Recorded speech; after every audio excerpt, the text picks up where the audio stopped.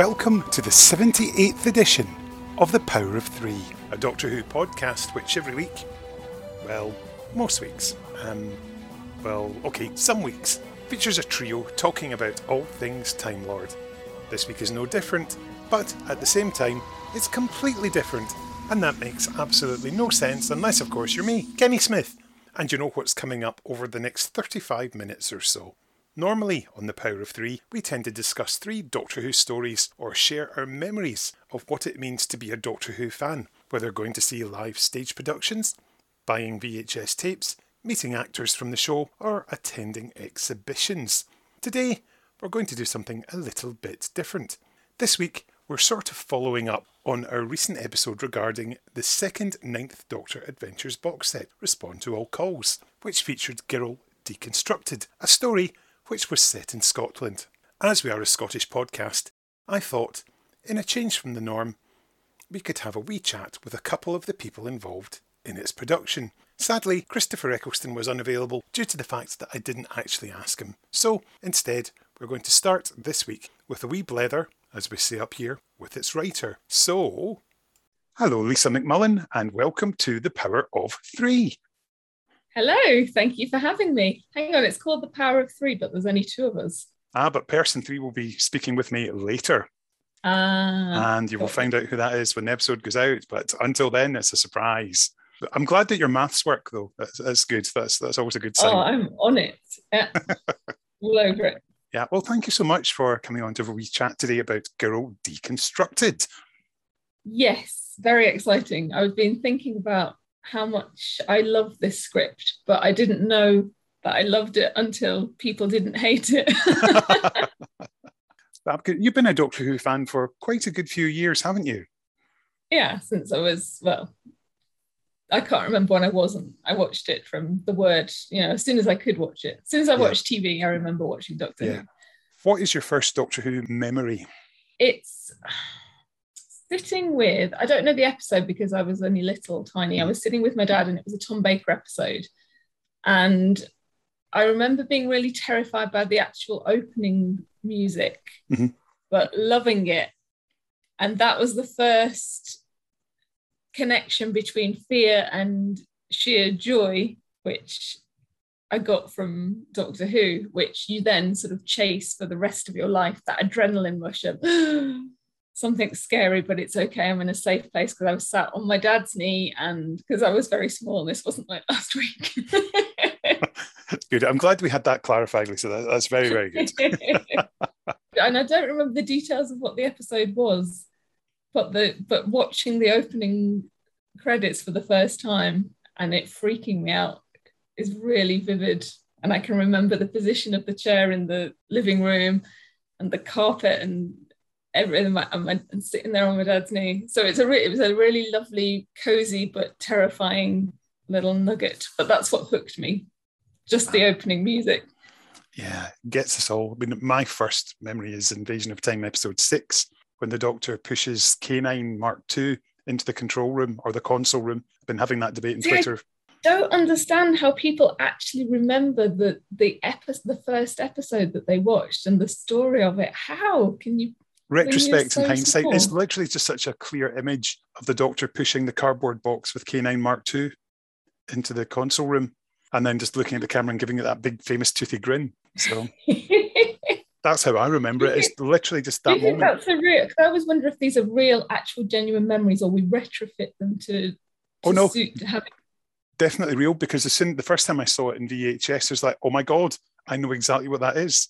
Yeah. And that must have been about 91, so I'd have been 17 or so at the time. So it was a memory from 13 years previously, just unlocked. I'm really jealous of people who have that, because I genuinely have no idea what that first episode was. Can't remember, which is awful. But, it's all there. My memory is appalling, so. Well, but I remember the feeling rather than the detail. Yeah. Well, I'm glad you at least remember to join us today. That's a good sign. So your memory's not that bad. You mentioned childhood's fears and terrors there. And of course, that's something that fed into Girl Deconstructed, which I remember you told me about it for Vortex. And it's very much that sort of Stephen Moffat thing of what's something that scared you in childhood and then develop it and make it into something amazing in adulthood. So if you could maybe just tell the listeners what that scary thing was. Yeah. So when I was tiny, must have been about 2 years old, so I was a toddler, I used to like to sit on the windowsill upstairs in my parents' house. Well, it was my house, obviously, at the time. And there were no child safety locks or crazy gadgets back then. It was, it was the late 70s. If you didn't watch out, you're dead. So my parents used to drum into me that if I opened the window, then I might fall out, and then I'd never see them again. And in my head, I didn't understand. I didn't have any concept of death. I just thought that we'd all still be existing in the same house. It's just that I would no longer be able to see them and make contact with them, so that we'd be existing in the same world, but without being able to contact each other, which used to terrify me. So I didn't open the window because I didn't want to never be able to. I thought I'd be like a ghost in my own house. And that's where the idea for Girl Deconstructed came from. The idea that you're in the same room with somebody, you're in the same space, but you just can't make a connection. Absolutely terrifying. Of course, you've done quite a few Big Finish scripts by the time you came to do this. What do you remember about how you first started writing for Big Finish? After lots of harassing of poor Matt Fitton, begging and pleading. So I started with Survivors, that series. They didn't let me loose on Doctor Who straight away. So I wrote a script for Survivors series 8. I think it was 8, the penultimate episode for that, and really loved it, really enjoyed it, because it's such a different medium to writing for theatre or television, because it's all audio. And that was a big learning curve, because you're learning how to communicate without visuals, because it gets drummed into you as a screenwriter, show, don't tell. That's useless when it comes to audio drama, because if you show, don't tell, there's just white noise for an hour. But yeah, and then I got my first Doctor Who, which was the Emancipation 8th of March International Women's Day set, which was a River and Leela story, which was brilliant. So that was a crazy intro to the world of Doctor Who, because suddenly I'm sat in a recording studio and you've got Louise Jameson on one side and Alex Kingston on the other, and little fangirl me just squeeing in the middle of the two of them. Marvellous. And of course, out of the blue, you got the email from Matt asking you to write for the Ninth Doctor. That must have been such a jaw-dropping, oh my God, I can't believe this moment. So exciting, because they'd been trying for so long, and I think they'd been chatting to Chris and his people for quite a while. So there were sort of rumblings in the atmosphere, like that moment before the TARDIS materializes, when you just sense a disturbance in the in the continuum. But then, to actually get to do it, because I think just because he was only on screen for one series, and his return had been so anticipated, and we thought it would never happen. And he brought it back. Like he regenerated it in every sense. And so, that was so exciting. I take it was a case of you were asked to pitch some ideas, of which Girl Deconstructed was one. Yes, I originally had an idea for a historical, which I really wanted to do, but somebody else had got in there first. Darn it, Tim Foley with his fright motif genius. So I'd pitched a couple of other ideas, and I really wanted to do something that was totally in keeping with the feel of the television series, so that really evoked that first series, that could fit in with the TV show in terms of tone. And I realised only a couple of days ago that actually it's the first and the only Big Finish script that I've written that doesn't come with any other baggage attached. Baggage. I mean, like, there's no story arc. It's self-contained. I was given no other characters that had to be included. It was just purely think up a story for the Ninth Doctor and off you go. So it felt really special because it feels like it's just mine alone, and it doesn't. And I really enjoyed that about this set, that you've got these three very distinct stories that all really feel like they could fit into that Eccleston TV era, but you can take them completely on their own and just enjoy them for a 45-minute of drama. At what point did the decision to set it in Dundee pop into your head? I think it was Matt's idea, Matt Fitton, because I think originally I'd wanted to go northwest of England because that's where I was always drawn back to. And then obviously Chris is from Salford. But I think at the time we were trying to take him away from the north of England just give him other places to go. And I think it was Matt that suggested Dundee, but it was always going to be, as soon as he said that, I wrote it once we decided where it was going to be set. It was never going to be anywhere else. And then we just could only get Scottish actors, so we changed it. I hear that there's one or two of them around.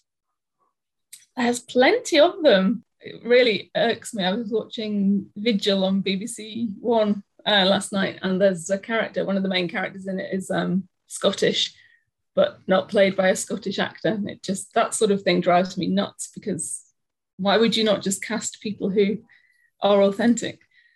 Anyway, we digress. back to Dundee. Absolutely. How was the writing process for you? I'd imagine that this is one that once you've started on it, it's just, you'd have so much energy and would just be, that's it, focus and the excitement of the Eccleston factor as well. It was massive. The turnaround was incredibly quick, because Chris said yes, and then obviously we wanted to make sure that we got them done before he changed his mind again. And it was lockdown, and we didn't know whether it was a really good time for a Big Finish lockdown. So, some pluses to the pandemic in that lots of actors couldn't film. So they were trapped in their houses, which was great because we got them to record stuff for us. But I wrote it in a time in my life where my mind was absolutely, it was in pieces, very like mine. And I was having there's a lot of heart and personal stuff in there that I don't think could have been written at any other time of my life. But it's a bit of a blur, the writing process, because it was such a stressful time that it almost, it was like an out-of-body experience. This is why I genuinely wasn't sure if it was any good until people didn't tell me it was the worst thing they'd ever heard, because it was written at such a turbulent time in my life and the world's life that I thought, oh my God, this could be awful. I could just ruin it. Maybe he'll read this script and then that'll be it. He won't do any more Big Finish. I really need to chill out a little bit more. I think it's tremendous. And we'll come to that in a second. Were you able to watch the recording or listen into the recording when it was taking place? No, it was not. My domestic circumstances were such that, weirdly, I wrote it while I was living back in my childhood bedroom, which was bizarre. So I could see the window. I couldn't get out the window. But I was in the environment that inspired the story, but it wasn't practical to be part of the recording process, which is gutting. I'd really hope that if I do some more for him, that I can wangle my way into the recording, because that's so fun. So then, of course, the first you'd have heard it then would have been when it was released. We'll talk specifically about the story and the cast. You must have been delighted the way they brought it to life. Particularly, I think Mirren Mack gives it such a heart. Oh my God, she's brilliant. She's so good. Yeah, just perfect. The whole cast are absolutely fabulous. They just get such... I think, again, we were really lucky in that actors were trapped. There was nowhere for them to go. Yeah, just all of them are absolutely brilliant actors. They always make it so much more than you can even begin to anticipate. Yeah.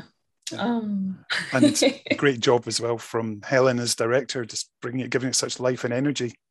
So good, and so difficult as well, because you're directing people remotely and people are recording things in different parts of the country, and to get that sense of a real tight bunch of actors working together when they're not all in the same room. Yeah, just she's done an absolute sterling job with these.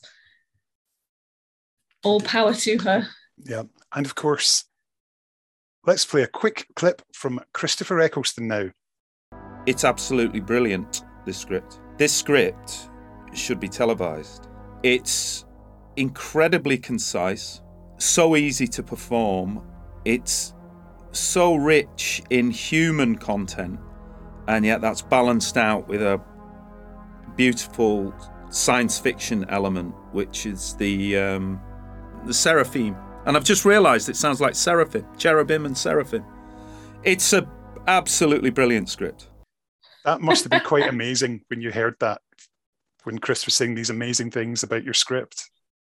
Well, do you know what? While they were actually recording it, I got a flurry of emails from David Richardson saying, oh my word, Chris has just said this about your script. So I'd had that sense of relief that, okay, he doesn't hate it, because he'd said some really nice things, which, they don't have to. They're just there to do a job.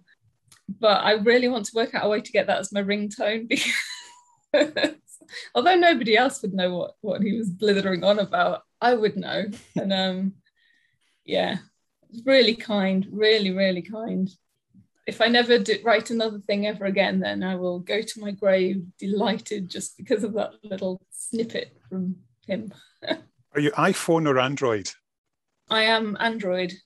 Oh, leave it with me. You'll have said clip by the time this podcast is released. Really? Oh yeah. My God, that's I will amazing. email it to you. You will have that later on. So there we go. That's a wee thank you for your time today. Yay! So I can have that with you. Woohoo!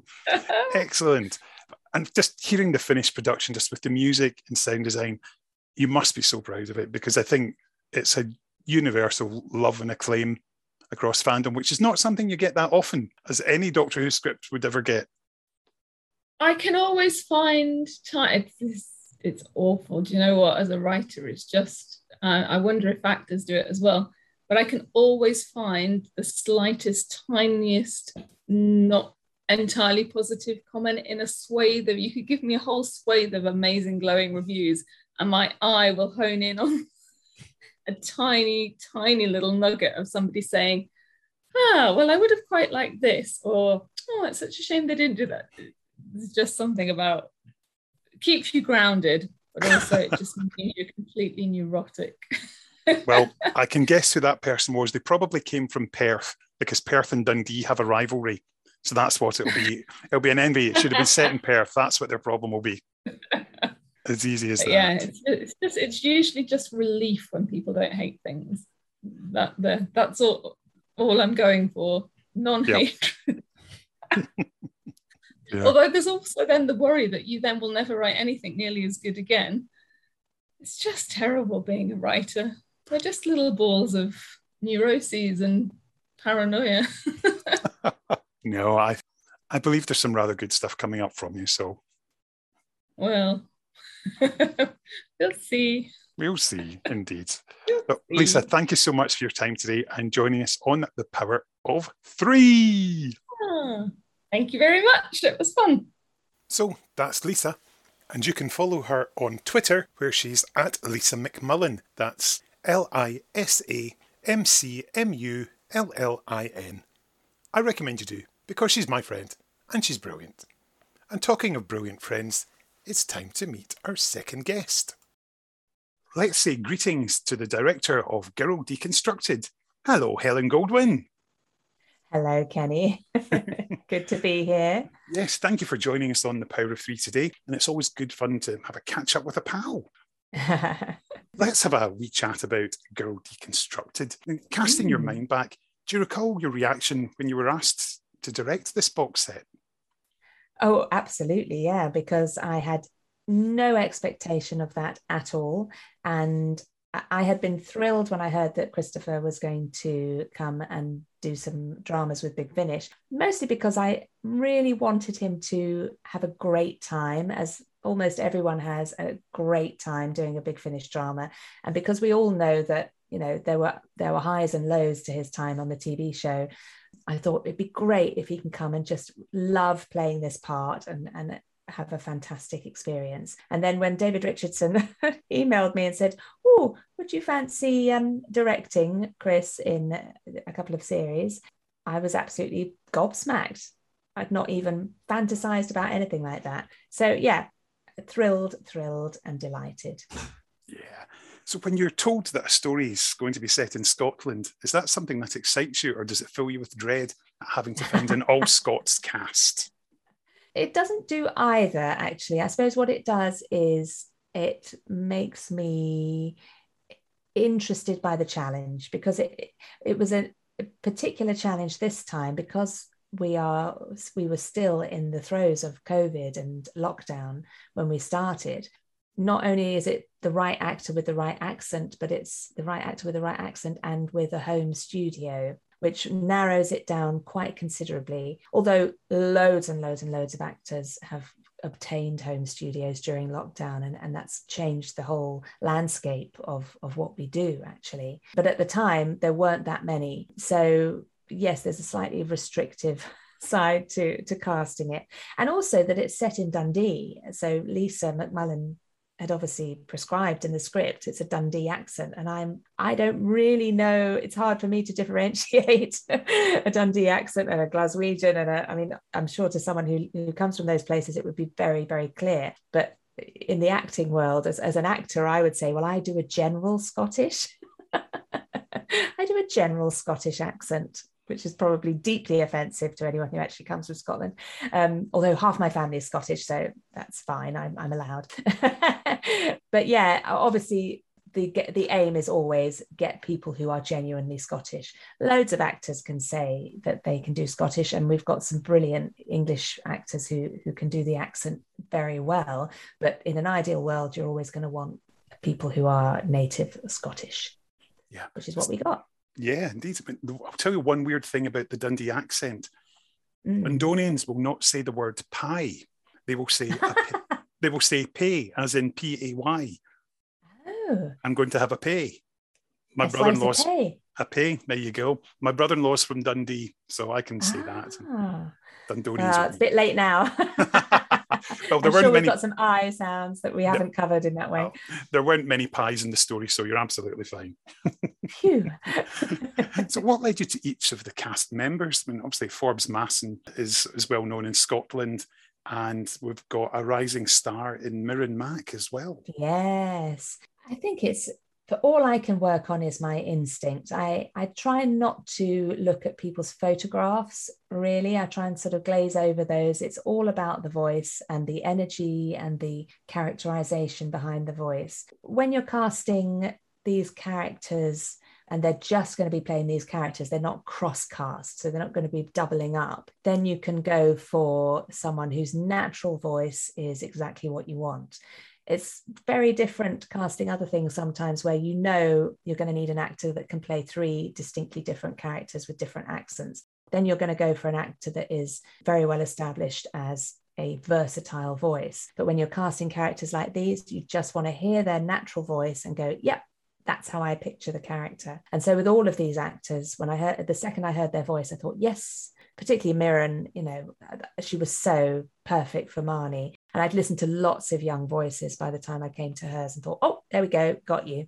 And then it's just a case of trying to pin those actors down, because of course they're all so busy and in demand, because they're all so brilliant. So we were very lucky to get them. I think it's a great cast, and I think there's a real, I think between Forbes and Mirren, there's that, there is that sort of familial feel, even though obviously they're a father and daughter at war with one another, but you can still feel that bond there. I think there's a warm. Yeah, it's all in the chemistry, and that's something you can't plan for. You hope that it's going to be there. But a big part of my job is actually not so much to tell people how to say the lines. I totally trust that actors know how to say lines. It's to create an environment where everyone feels relaxed and confident and connected and friendly with each other. And that is just as important as the delivery of the lines, because, you know, the more confident and relaxed people feel, that the better the chemistry. Yeah.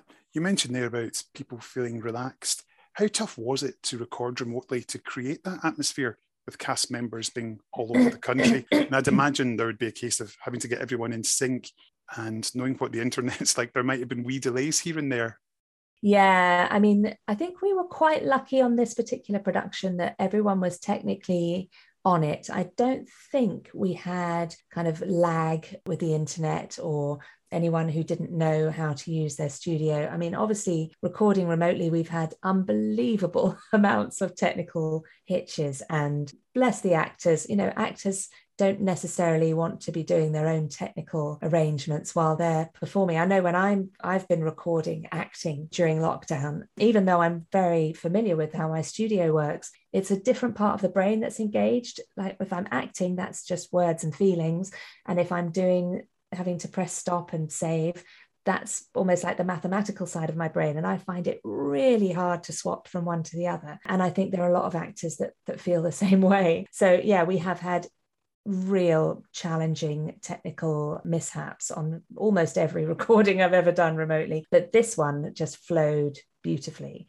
And yeah, I don't think we had anything that really held us up. So then when it's flowing and everyone can hear each other, it's really not that different to being in separate booths in the same studio, because once you're in the studio, you can't see each other. So it just feels the same. It's only when we get technical hitches that everyone thinks, oh God, we're recording remotely and this is tedious. Can you maybe tell us a wee bit about working with Christopher Eccleston? Because I think for many of us as fans, he just seems to be this amazing figure that's up there, and just think he's like the Doctor who we never thought we would get back. Yeah. Well, it's hard to describe it really. Obviously, he's an incredible actor. And when you're working with people who are so spontaneous and who are so instinctive, that's thrilling to be around. And obviously, his energy is thrilling, and his commitment to doing this and making it as good as it can possibly be is wonderful. I think the main challenge for him and for me was that we knew we would be doing a few episodes together and working over periods of days. And so we couldn't see each other. I mean, I think in the end, we built up a very nice, trusting relationship and a really good kind of dynamic and energy between us. But if he passed me in the street, he wouldn't know it was me. I'd be, hello, Chris, hello, it's me. So, but hopefully there'll be future occasions where we will work together and face to face. We shall have to wait and see. Maybe I'll send him a photo and say, that's who was directing you. But yeah, it's strange to just get to know someone without doing the whole relaxing in the breaks, having lunch together that we normally have in the studio. Yeah. How did it feel when the edits were coming in with Ian Meadows' brilliant sound design and Howard Carter's score? It never gets boring. I mean, when you listen to it for the first time with everything added into the dialogue, I'm still in awe of what everyone else on the team brings to the project. I mean, obviously Ian and Howard are absolute legends in our world and seem to do it so effortlessly, although I know it isn't effortless. I know that certainly Ian in particular puts so much effort and thought, and he's the most conscientious person I think I've ever known. He cares so much that every moment is perfect, and it really shows. Yeah, for me, it's completely thrilling listening to it for the first time. Maybe by the third listen, not quite so thrilling, because I'm having to listen in a different way to someone who's just bought it for pleasure. I'm still listening for any little mishaps or any little kind of clicks in the edit. But eventually, by the final master, then I can sit back and relax and enjoy it. And the story's had such great acclaim online. That must be so pleasing for you. Yeah.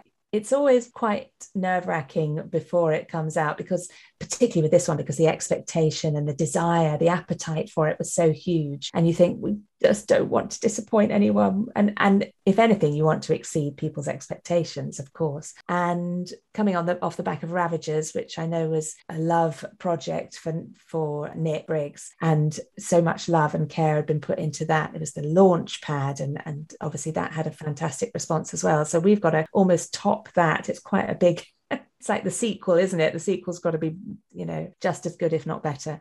But yeah, we were at a massive advantage because of these 3 incredible scripts. As a starting point, we couldn't really go wrong unless I did my job very badly. It'd be hard to mess it up, because these writers have just delivered something so fantastic.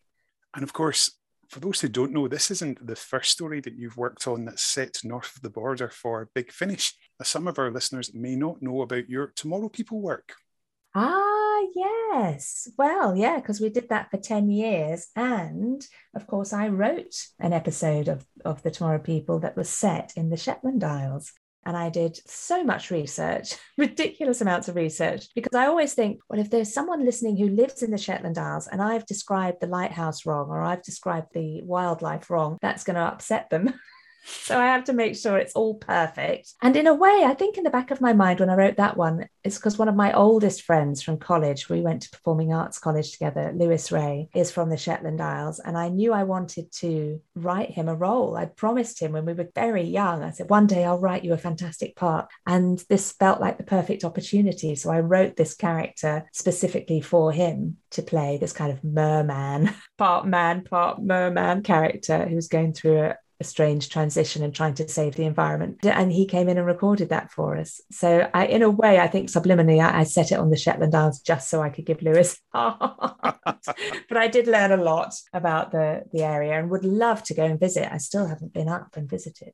No, I've never been either. And it's currently looking for a head teacher in one of the schools there on an island. They only have 3 pupils. Oh my goodness. Can you imagine? I know. Talk about an easy life. Sort of. I know that cruise ships are doing many, many more cruises around the British Isles now because of COVID, because people don't want to go abroad necessarily and risk being quarantined. So people are taking cruises. My mum just did one. She went right up to the Orkney Islands and round again, and took in Shetland Isles, took in the Orkney. That seems like a really good way of doing it. So maybe I'll look at doing that one day. Helen, if people want to follow you on social media, where can they find you? I'm on Twitter at Helen Goldwyn, and I'm on Facebook. I think it's called Helen Goldwyn, composer, director, writer, something like that. One of those things. But yeah, if you look up Helen Goldwyn on Facebook, you'll get 2 things. One is my private one and one is my public one. I'm on Instagram, but I don't do Instagram. I haven't worked out how to do it, but I suppose it's one of those many things I ought to try. And I'm on LinkedIn as well, if you want to see about all my corporate work. Absolutely. And do you still have your YouTube channel? Oh, yeah. I've got a YouTube channel. If you want to see songs that I've written, I'm a composer of mostly comedy songs, novelty, kind of quirky comedy songs, sort of in the style of, not in the style of Victoria Wood, but along the same lines, writing about life and everything we know about it in a comedic way. And yeah, there's some funny stuff on there. If you want to see me dressed as Wonder Woman, go to YouTube, Helen Goldwyn. I can definitely recommend some fab songs in there. Not just the Wonder Woman outfit, just to clarify. Absolutely. Helen, thanks so much for your time today. It's been a pleasure as always. My pleasure. It's lovely to talk to you as always, Kenny. Thank you for having me on. Remember, you can follow us on Twitter at Power of 3 Pod. That's Power of 3 with the number 3 rather than being written out in full. We also have a Facebook page, so please feel free to pop by, like the page, and share your thoughts on our episodes. So, Kenny, before we go today, what are we going to play out with? Well, Helen, I'm glad you asked me that, because given that we've been talking about a very Scottish Doctor Who story today, why don't we go with something that really couldn't be any more Scottish? Let's go with the Proclaimers. I'm going to be, open brackets, 500 miles, close brackets. Thanks for listening, everyone. See you next time. When I wake up, well, I know I'm gonna be the man who wakes up next to you. When I go out, yeah, I know I'm gonna be the man who goes along with you. If I get drunk, well, I know I'm gonna be I'm gonna be the man who gets drunk next to you. And if I heaver, yeah, I know I'm gonna be the man who's heavering to you. But I would walk 500